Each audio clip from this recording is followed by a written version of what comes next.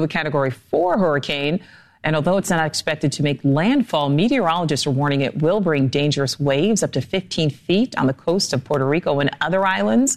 Lee is expected to strengthen and reach winds of up to 180 miles per hour.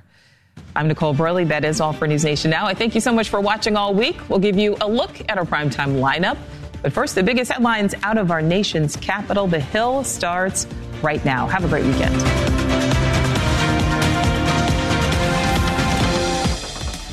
So Nancy Pelosi says she is running for Congress again. Why?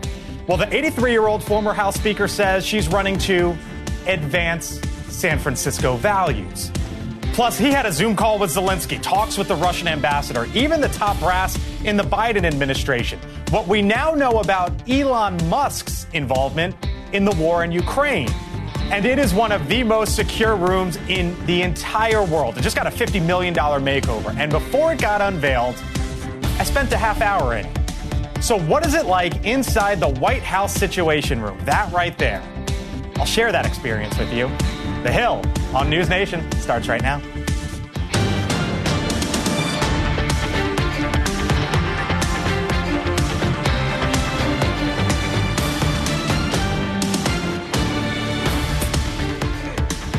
And hello there once again on this Friday afternoon. Thanks for being with us here on The Hill. Once again, I'm Blake Berman, joined today by Bob Cusack, editor-in-chief of The Hill. Julia Manchester, national political reporter for The Hill. Mick Mulvaney is the former chief of staff to Donald Trump and News Nation political and economic contributor. And Johanna Maska, former Obama official and News Nation contributor. Hello to you all. We begin with a sitting U.S. Senator, Lindsey Graham. Today, we learned a special grand jury in Georgia recommended charges against him relating to attempts to overturn the election results in 2020 in that state. But the senator from South Carolina is adamant that he did nothing wrong. I called around different states, including Georgia, as a sitting United States Senator, chairman of the Judiciary Committee. I eventually certified the election in all states, including Georgia. I didn't find any evidence of mass voter fraud, but I did have concerns about the mail-in ballot systems in Georgia and other places. We can't criminalize senators doing their job. Lindsey Graham's name isn't the only one which appeared in the final report. For example, the former Georgia Republican senators David Perdue and Kelly Loeffler, along with Donald Trump's first national security advisor, Michael Flynn, also there. The recommendations went to a different grand jury, which ultimately voted not to charge them when it brought indictments against Trump and 18 others. Mick, let's start with you here. You know basically all of the players involved. When you saw this today, what'd you think? That it's going to help Trump because Why? It's going to make it look like we're criminalizing everything. There was a footnote in the grand jury report where one of the jurors who recommended against indictment said, look, this looks like pandering to me. It certainly doesn't look like criminal conspiracy. That's what half of the country is going to think. It's one of the challenges the prosecutors are going to face. I think Lindsey's right. I don't know what's wrong with the head of the Judiciary Committee going down and saying, is everything okay here? I have to certify this election. So I think at the end of the day, this plays into Trump's argument that this is just a political witch hunt. I mean, ultimately, they didn't charge, right? So the next question is, though, when I saw the list, I was like, what has happened to some of these people? Michael Flynn, for example, I mean, that guy's like on a QAnon tour and going with Donald Trump to various places. He's a 3-star Army general. What is going on? He's recruiting God's army. That's a little weird. Yeah. I mean, it's like people have been indoctrinated. Is it criminal? I mean, that's the whole thing. We shouldn't joke about it. They're joking about it. No, if we're joking about it. But is it criminal? And I think a lot of people are going, hey, are you going to just make everything illegal? One of the headlines here is Donald Trump, of course. But really, Lindsey Graham, we're talking about one of the senior-most senators in the United States. And you got to wonder what potentially here could come for him next. Yeah, I mean, listen, I agree with Mick. I don't know why most of the people on the initial grand jury voted yes. I didn't see what they see. But as he said, he certified the results. Right. This does not look good, especially when you do have some legitimate charges. I agree with Mick that this looks a little weird, and I'm sure Graham was kind of very confused by this. I think my question, going off of what Johanna just said, what does this mean for Fani Willis? Because she's going to be getting a lot of questions about this. She decided ultimately not to go ahead and charge. So does Does she get a lot of the pushback here, or does that go elsewhere? All right, let's bring in Michael Zeldin. He's a former federal prosecutor over at the Department of Justice. Michael, thank you for being here on the Hill. If you're Senator Lindsey Graham, what's his exposure, if any, going forward here? I don't think he has any criminal exposure. He'll be exposed to the voters of South Carolina, and they'll decide whether or not they think he should continue on as senator when he's up for re-election or not. It's a straight political question for the voters. This is not a criminal law matter any longer. Fani Willis has passed, and that's that. Can you explain to us, there was the group here, Lindsey Graham, David Perdue, Kelly Loeffler, those last two were former senators. Obviously nothing happened to them, but to Donald Trump and the 18 others, obviously they have criminal exposure here potentially. How was that? Can you explain to us sort of the difference there and how that line was drawn? Sure. Well, it falls within prosecutorial discretion, and prosecutors look at the evidence that it has adduced in the grand jury and make determinations. In the case of Graham, 13 people said there was probable cause to believe that he committed a crime. 7 said otherwise. And Loeffler and Kemp, the other, Perdue, similar splits in numbers. And so the prosecutor looks at it and says, you know what? I don't think the grand jury made an overwhelming recommendation. I'm going to exercise my discretion and choose not to indict. So that's very basic bread and butter stuff. And I think in some sense, good for Fani Willis. She could have indicted everybody. It was within her power. She exercised discretion in a sound and reasonable way, which undermines the notion that this is a weaponized Justice Department going after people in a political witch hunt.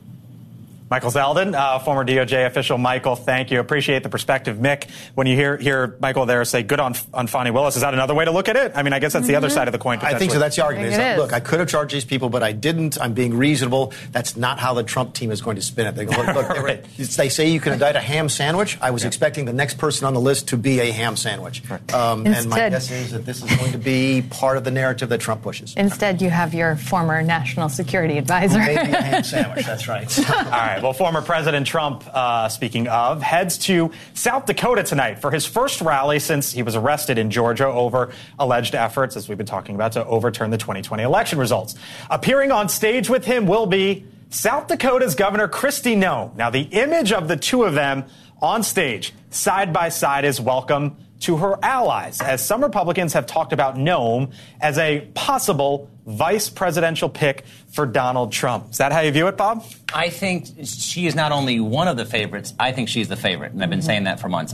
She's a former House member. Obviously, Trump likes her. Trump likes what he said recently. I didn't run because why would I? I would lose to Donald Trump. Now, but then you think about the name, Trump Noem.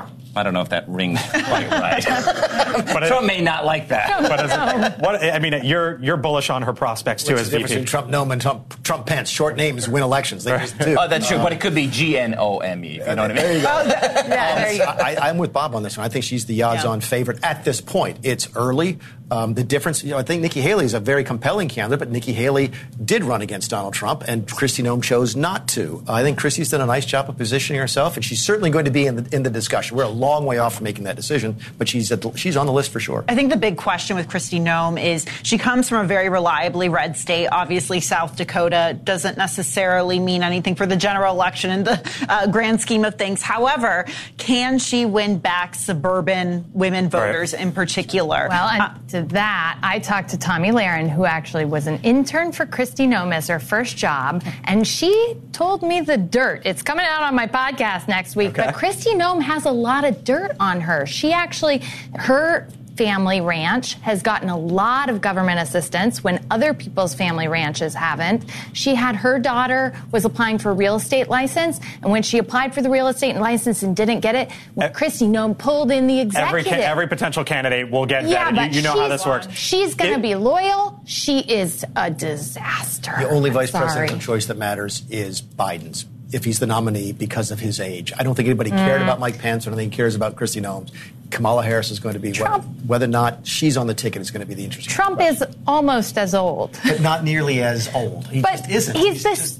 But that doesn't matter. We talked about it the other day. You can decline very fast, right? So it's 4 years difference. They would have been a freshman and a senior. So I do think it matters very much. But Mick, you don't think that Harris would get bumped from the ticket? I don't think they can. No. But it may be the first time in a long time where voters actually look at who the vice presidential choice is in making their presidential choice, because that almost never. And the question is, if there ever gets to a point where Kamala Harris needs to ascend to the commander-in-chief, what might that look like? And she was asked about it just the other day, if she's ready or not. Here's what she said. Yes, I am, if necessary. But Joe Biden is going to be fine. And let me tell you something. I work with Joe Biden every day. The work that under Joe Biden's leadership our administration has accomplished is transformative.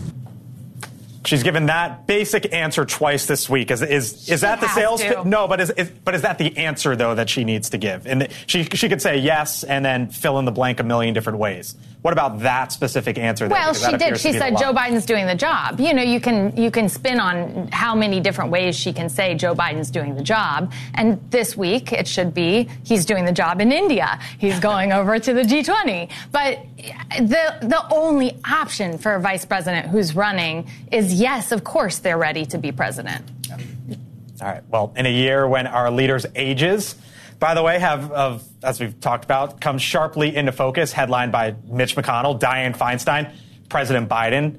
The 83-year-old Congresswoman Nancy Pelosi announcing today that she will run for re-election next year, saying that, quote, now more than ever, our city needs us to advance San Francisco values. There is a lot of ways to take this one. We've obviously been talking about age, Mitch McConnell, Joe Biden, so on and so forth. But when I saw that tweet, and there's a lot of ways that you can announce that you're running for re-election and whether she should step back in the fold.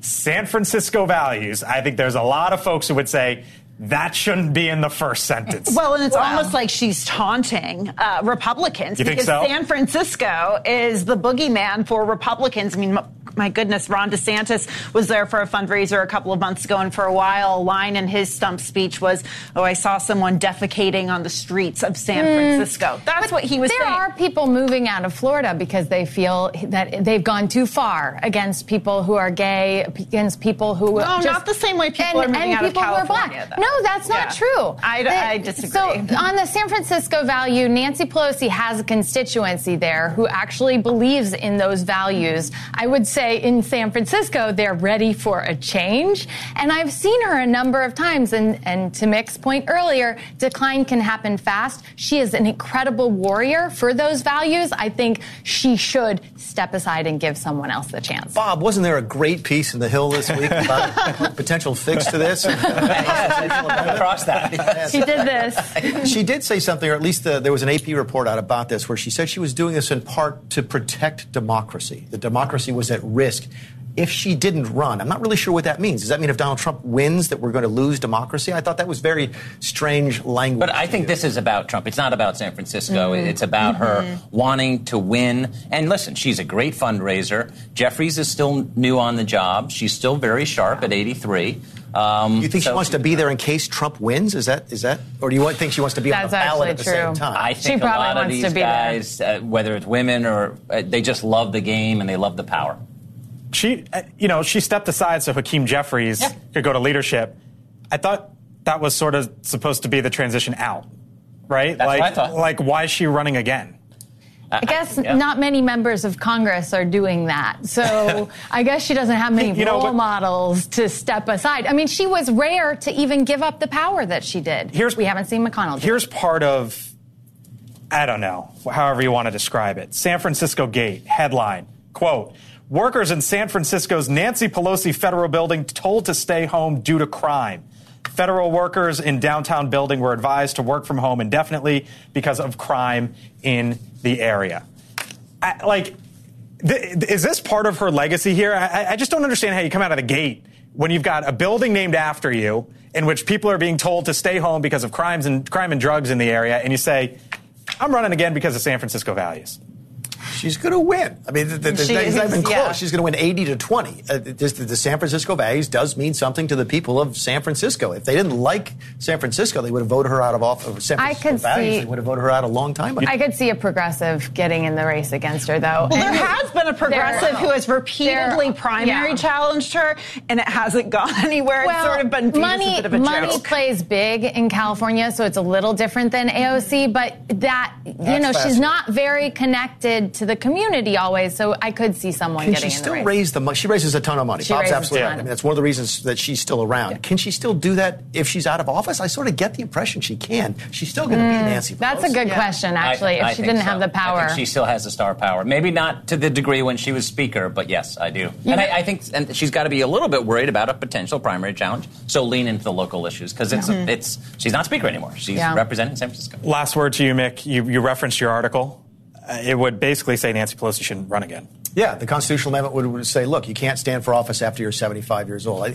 Listen, I'm glad we're having the conversation. You said something really insightful yesterday. You cannot run away from your age. You can run away on different policies. You can change your mind on how you voted on something in the past. You can say you've had a change of heart. You can't run away from your age. I'm glad we're having this discussion. Apparently, in Congress, John James is introducing a piece of legislation that's similar to what we've talked about in the Hill this week. Well, if you're Tom Cruise, you can run away from your age. That's one way to go at it. You can do it very, very fast. All right, coming up, major power players involved in the war in Ukraine.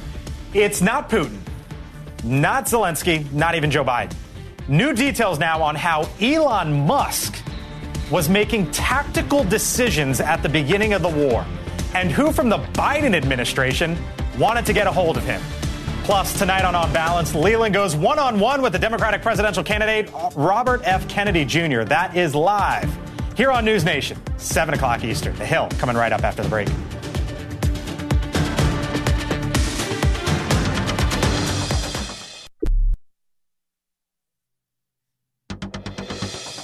I read this story several times today. It is fascinating to me. He's not a head of state. He doesn't have an army. He has no experience whatsoever in war. But now we are learning just how much the players in both Russia, Ukraine, and even here in the U.S. leaned on Elon Musk at the beginning of the war in Ukraine. There is a new book out next week on Musk by the famed biographer Walter Isaacson, and the Washington Post has published an excerpt of it. And here is just one sample of it. It deals with Starlink satellites, which Musk oversees. Quote, he refused to turn the coverage for Crimea back on, arguing that Ukraine is now going too far and inviting strategic defeat. He discussed the situation with President Biden's national security advisor, Jake Sullivan, and chairman of the Joint Chiefs of Staff, General Mark Milley, explaining to them that he did not wish Starlink to be used for offensive purposes. He also called the Russian ambassador to assure him that Starlink was being used for defensive purposes only.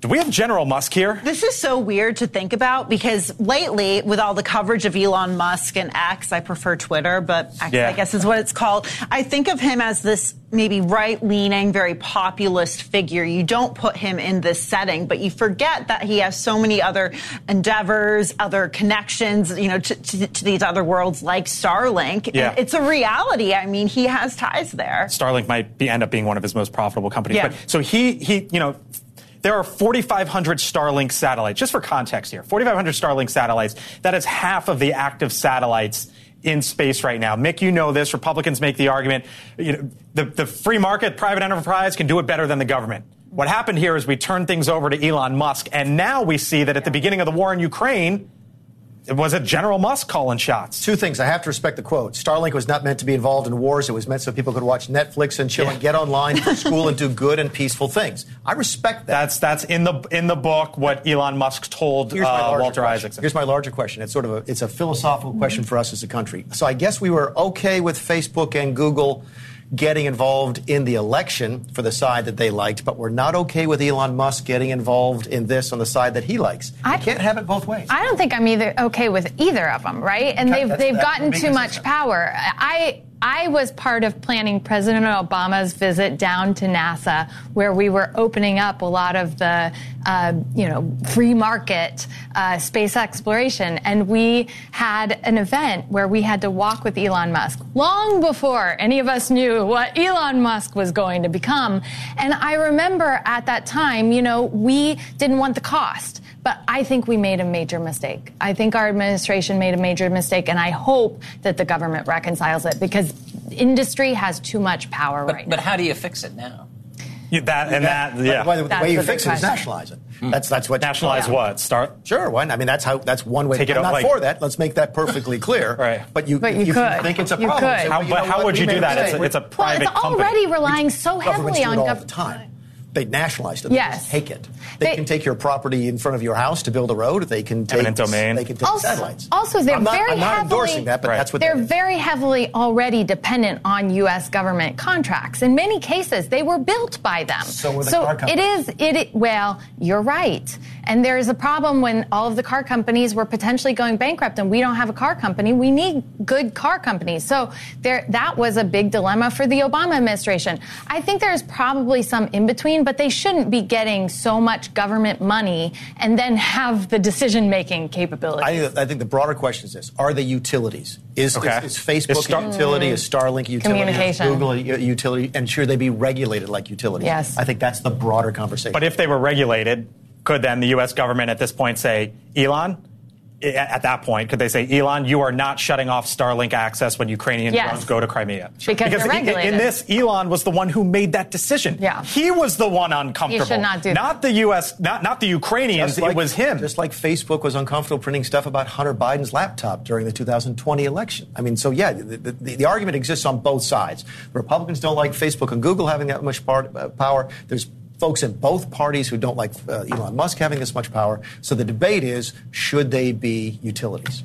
How much does the U.S. government need Elon Musk? Because, you think about Starlink, it's shot off through space or, SpaceX. I think it's a part of SpaceX, which, uses the government launch pads and they are intertwined. By the way, there's reporting that they are intertwined. You can go down a rabbit hole on this, but I mean, how powerful is this guy? I mean, I thought when I initially saw this report, I thought, well, what was he doing? But then it is his call. I mean, as people can criticize that and say, well, no, he should have gone the other direction, but it's his company. Yep. That's the problem. And that needs to be reconciled because this guy is trying to launch himself into space and leave all the rest of us behind. Mars, right? Keep in mind, if the government, if we had done what Johanna said, with respect, we wouldn't have this issue because we wouldn't have Starlink. Yes. Because the government's not capable of doing what he has done as quickly and as effectively as he's done. Right, and that's, maybe not. That's both sides of the argument there. All right. Coming up, no Putin, no Xi, no problem. President Biden is now at the G20 summit, even though some of the most important power players are not there. So why did he go? What does that mean, especially with everything that's happening back at home? The president's abroad, and we are a week away potentially from a UAW strike. A lot on his plate, and we'll talk about it.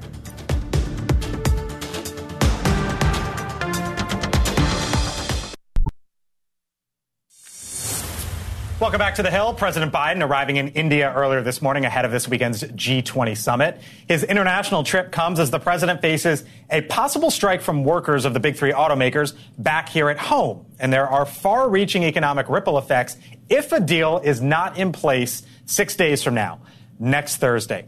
Julia, we see the president arriving overseas today, G20 summit. What does he hope to accomplish here? Look, the first priority is obviously strengthening, I think, U.S. and Indian ties right now as we see China really growing its influence in Asia. We know that India is obviously concerned about that. But you also have the U.S. continuing, obviously, to have this, I don't want to say Cold War, but tension with Russia at a time when India says it's disappointed that Russia didn't show up to this. So, I think Biden's trying to definitely maneuver U.S. relations with India in a way that obviously works for his administration. It also comes as, the Biden administration has been somewhat critical of India on the record on human rights and journalism. Biden knows how critical this is. And President Xi from China not going is actually to his benefit. Mm-hmm. He can meet with people he needs to who are all together at a summit that China convened when China's trying to draw them to their side. But if there's Modi, of course, the Prime Minister of India,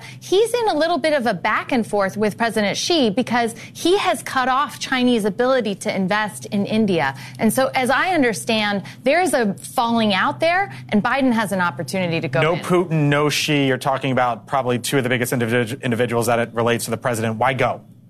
for the exact reason that Johanna just mentioned. Okay. Absolutely go to this because it's a chance to have that sit down with Modi without Xi and Putin there.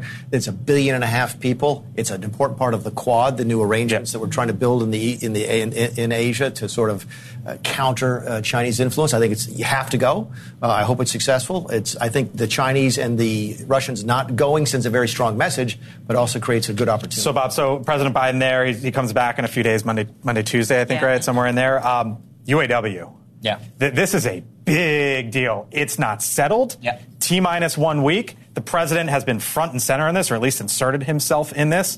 I guess he'd be making calls on this while he's over there. Like, what's his game plan here the next 6 weeks or so? Because the administration, is right in the middle of this. They're in the middle of this. This is a big storm that's coming. It's smart that he's going to India. That's very important. At the same time, you got to juggle when you're president. This could be disastrous for the White House. So he should be making phone calls. You've got the potential shutdown. You've got a potential fight against the speaker. This is going to be a very messy month. Pennsylvania, Ohio, Michigan. I mean, this is like the core for him, and that's at the heart of the UAW potential strike here. And it also comes at a time when he has very poor poll numbers. We all saw that CNN poll showing that a plurality, I think maybe it was a majority of Democratic and Democratic-leaning respondents polled said they didn't think he would be. They wanted him to be the nominee. That's huge. Scott Bolden on this program earlier this week with Mick and I said that there wasn't going to be a strike. I would not be so sure. Yeah, my wife went to go get her brakes fixed on her Dodge today and was told it's a 6 to 9 month wait for the part. For the part on brakes? Part, okay.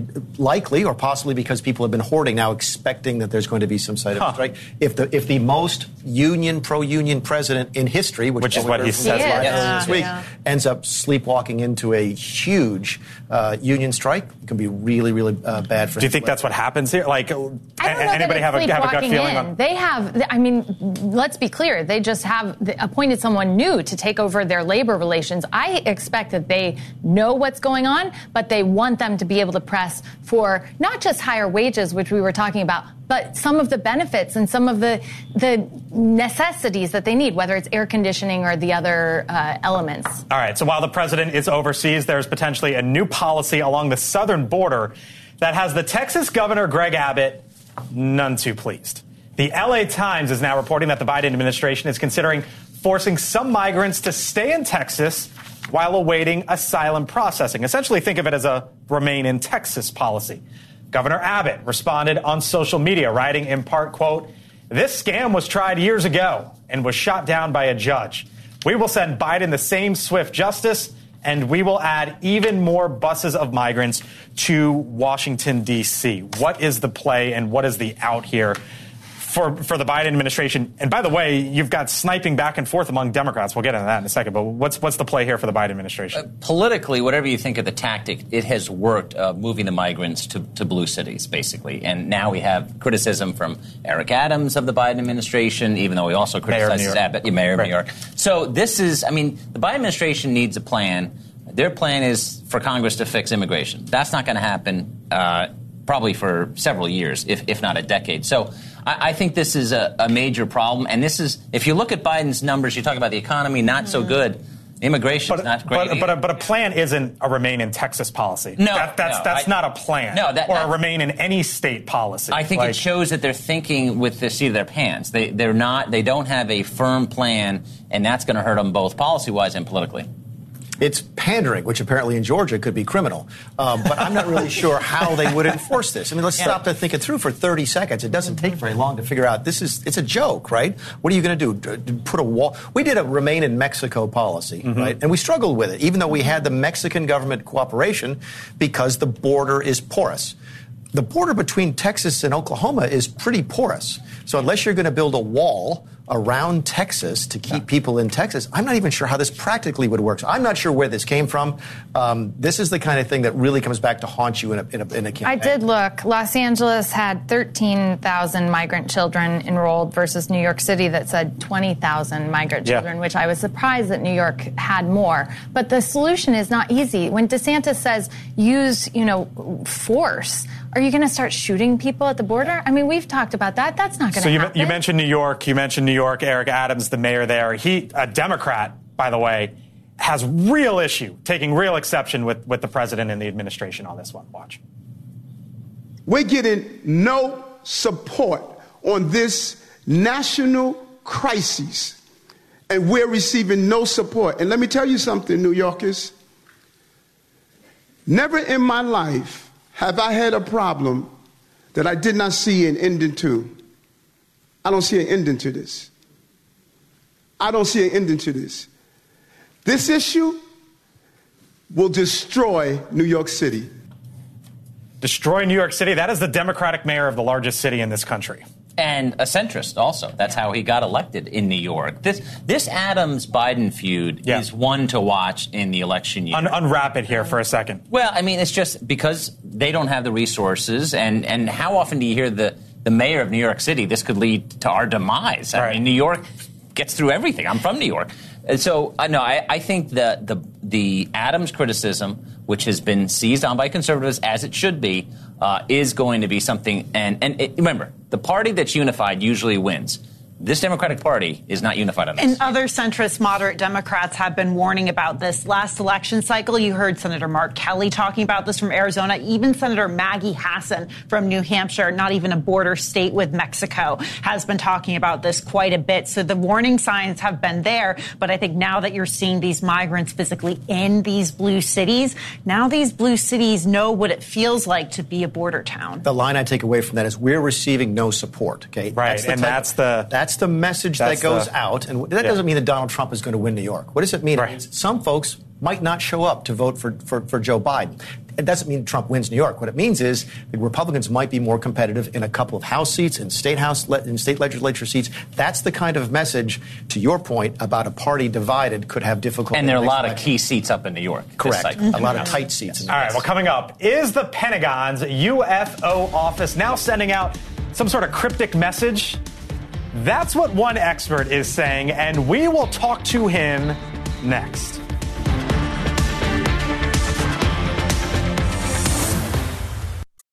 Without the ones like you, who work tirelessly to keep things running, everything would suddenly stop. Hospitals, factories, schools, and power plants, they all depend on you. No matter the weather, emergency, or time of day, you're the ones who get it done. At Grainger, we're here for you with professional-grade industrial supplies. Count on real-time product availability and fast delivery. Call, clickgrainger.com, or just stop by. Grainger, for the ones who get it done.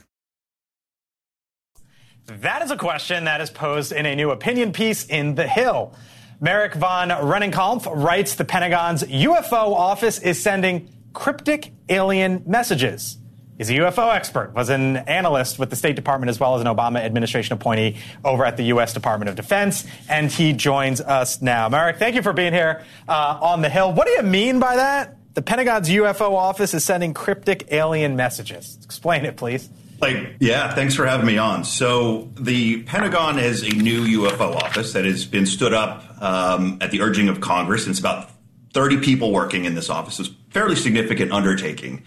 And they just unveiled their website. And one of the documents on that website is a mission overview, basically. And tucked in that document is a stock image that is titled Alien Technology in a Metallic Ball. And that normally, under normal circumstances, could be taken and interpreted any possible way. Could be a prank by an intern, what have you. But there's a fascinating amount of context here that leads me to believe that there's more than meets the eye. And in short... Like what? Because some people might hear that and say, Mark, come on, that's a stretch.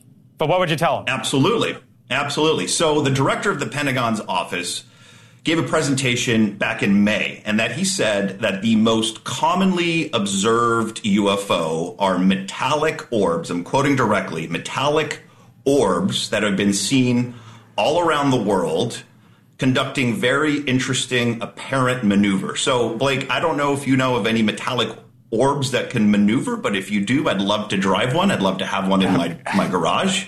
This goes back up to World War II. So at the end of World War II. Yeah, so there's, a headline from the New York Times, floating mystery ball is a new Nazi air weapon, December 14th, 1944, which, I mean, if pilots were, or, folks back then you're saying are basically seeing the things that we're seeing now, what is it, 80 years later, 75 years later? Bingo. You get the nail on the head. So that started back in World War II. And it continued. You see reporting in the late 1940s into the early 1950s consistently in government documents saying that the most commonly observed UFO, just like today, is a metallic sphere, a metallic orb, a circular object. And fast forward to 2014 and 2015, and naval aviators off the U.S. East Coast were detecting on their sensors very strange objects that were conducting very, very bizarre maneuvers. They were stationary against hurricane force winds. They were flying at Mach 2, and eventually they got eyeballs on these things. And guess what? Yeah. They were round spheres. So my radar is peaked here. My interest is peaked. But bring me back to the website, Mark. Bring me back to the website. What is we're sending out a signal? Yes. So tucking away a stock image that is literally titled, it's an Adobe stock image that's titled Alien Technology in a Metallic Ball. That to me is interesting. Yes, exactly. That's literally the name of that image. So that is sending an interesting message. I do you think it's interesting, Blake? I certainly do, given all of the context. I'm fascinated by all this. I think it's Yeah, I was just going to say, absent all of that context, I think there's, there's maybe a prank at play here, or we don't need to read too deeply into this. But given the history of this and what we're seeing, I'm intrigued. Mark von Ronnenkampf, thank you for joining us here on the Hill.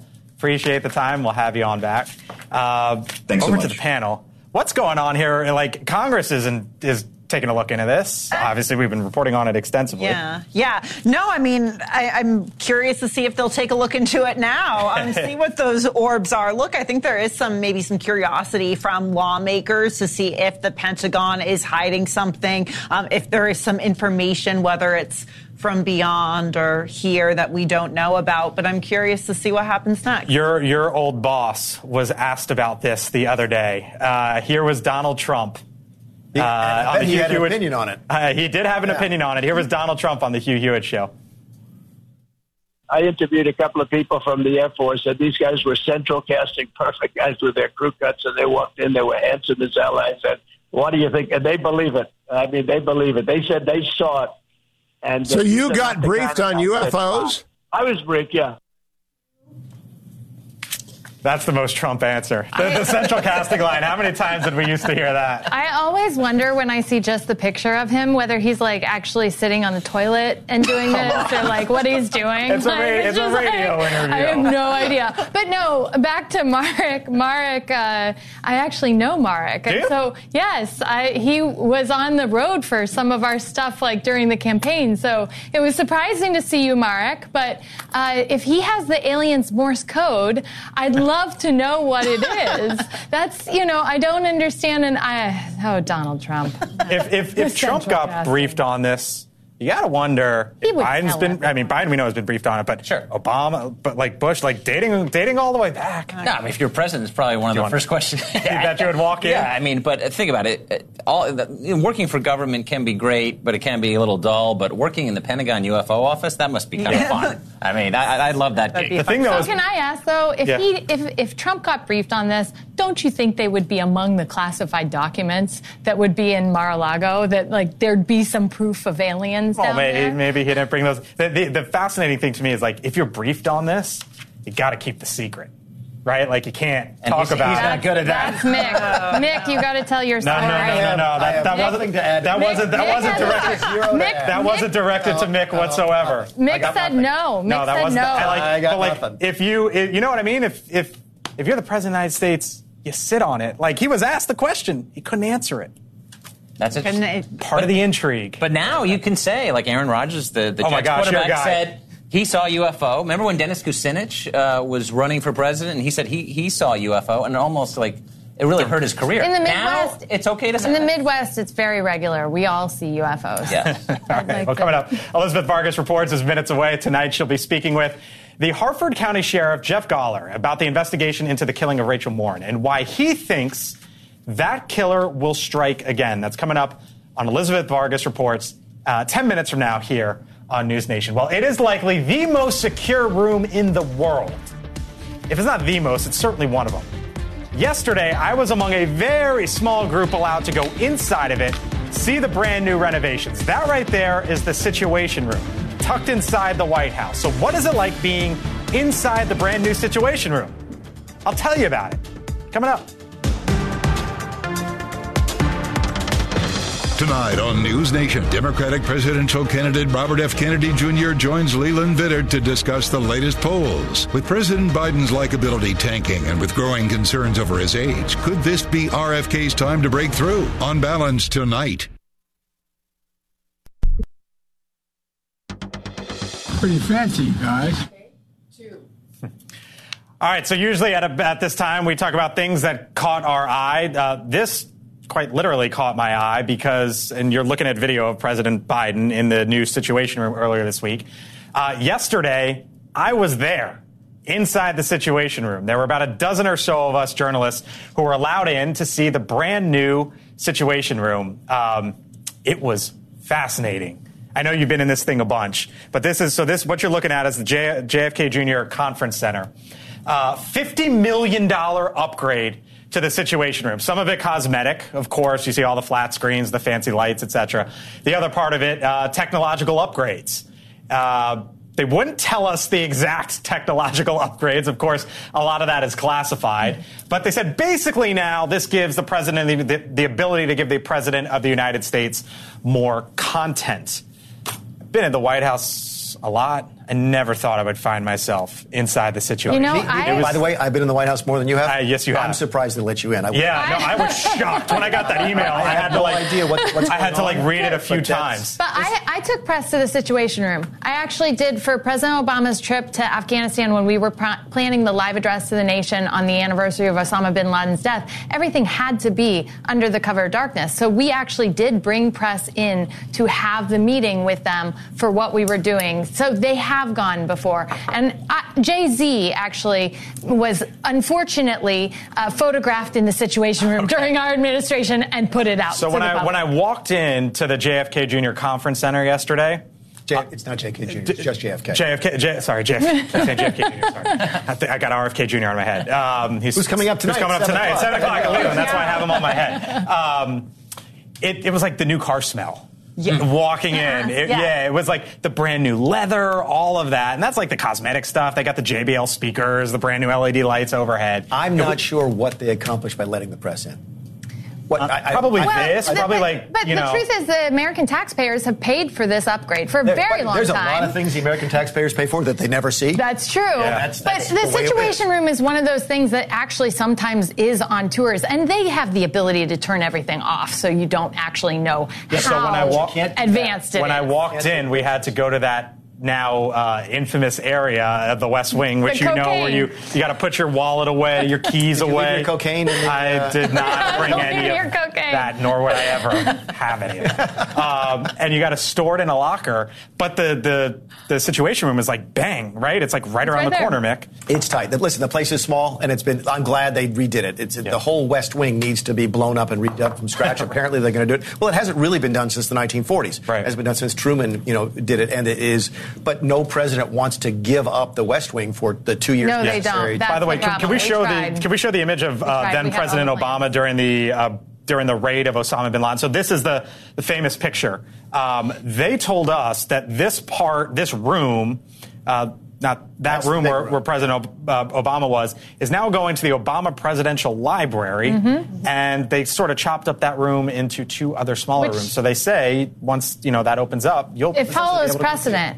The Reagan Library has the old Situation Room, and what's really cool there is they've actually made a game, an escape room kind of thing for students to come and envision themselves as the different cabinet secretaries making the decisions on the day that Reagan was shot. It's really interesting. Wow. Now I just need to go up to the residence. That's the only thing. There you go. Lincoln bedroom. I wouldn't let you there either. There you go. All right. Well, thank you all.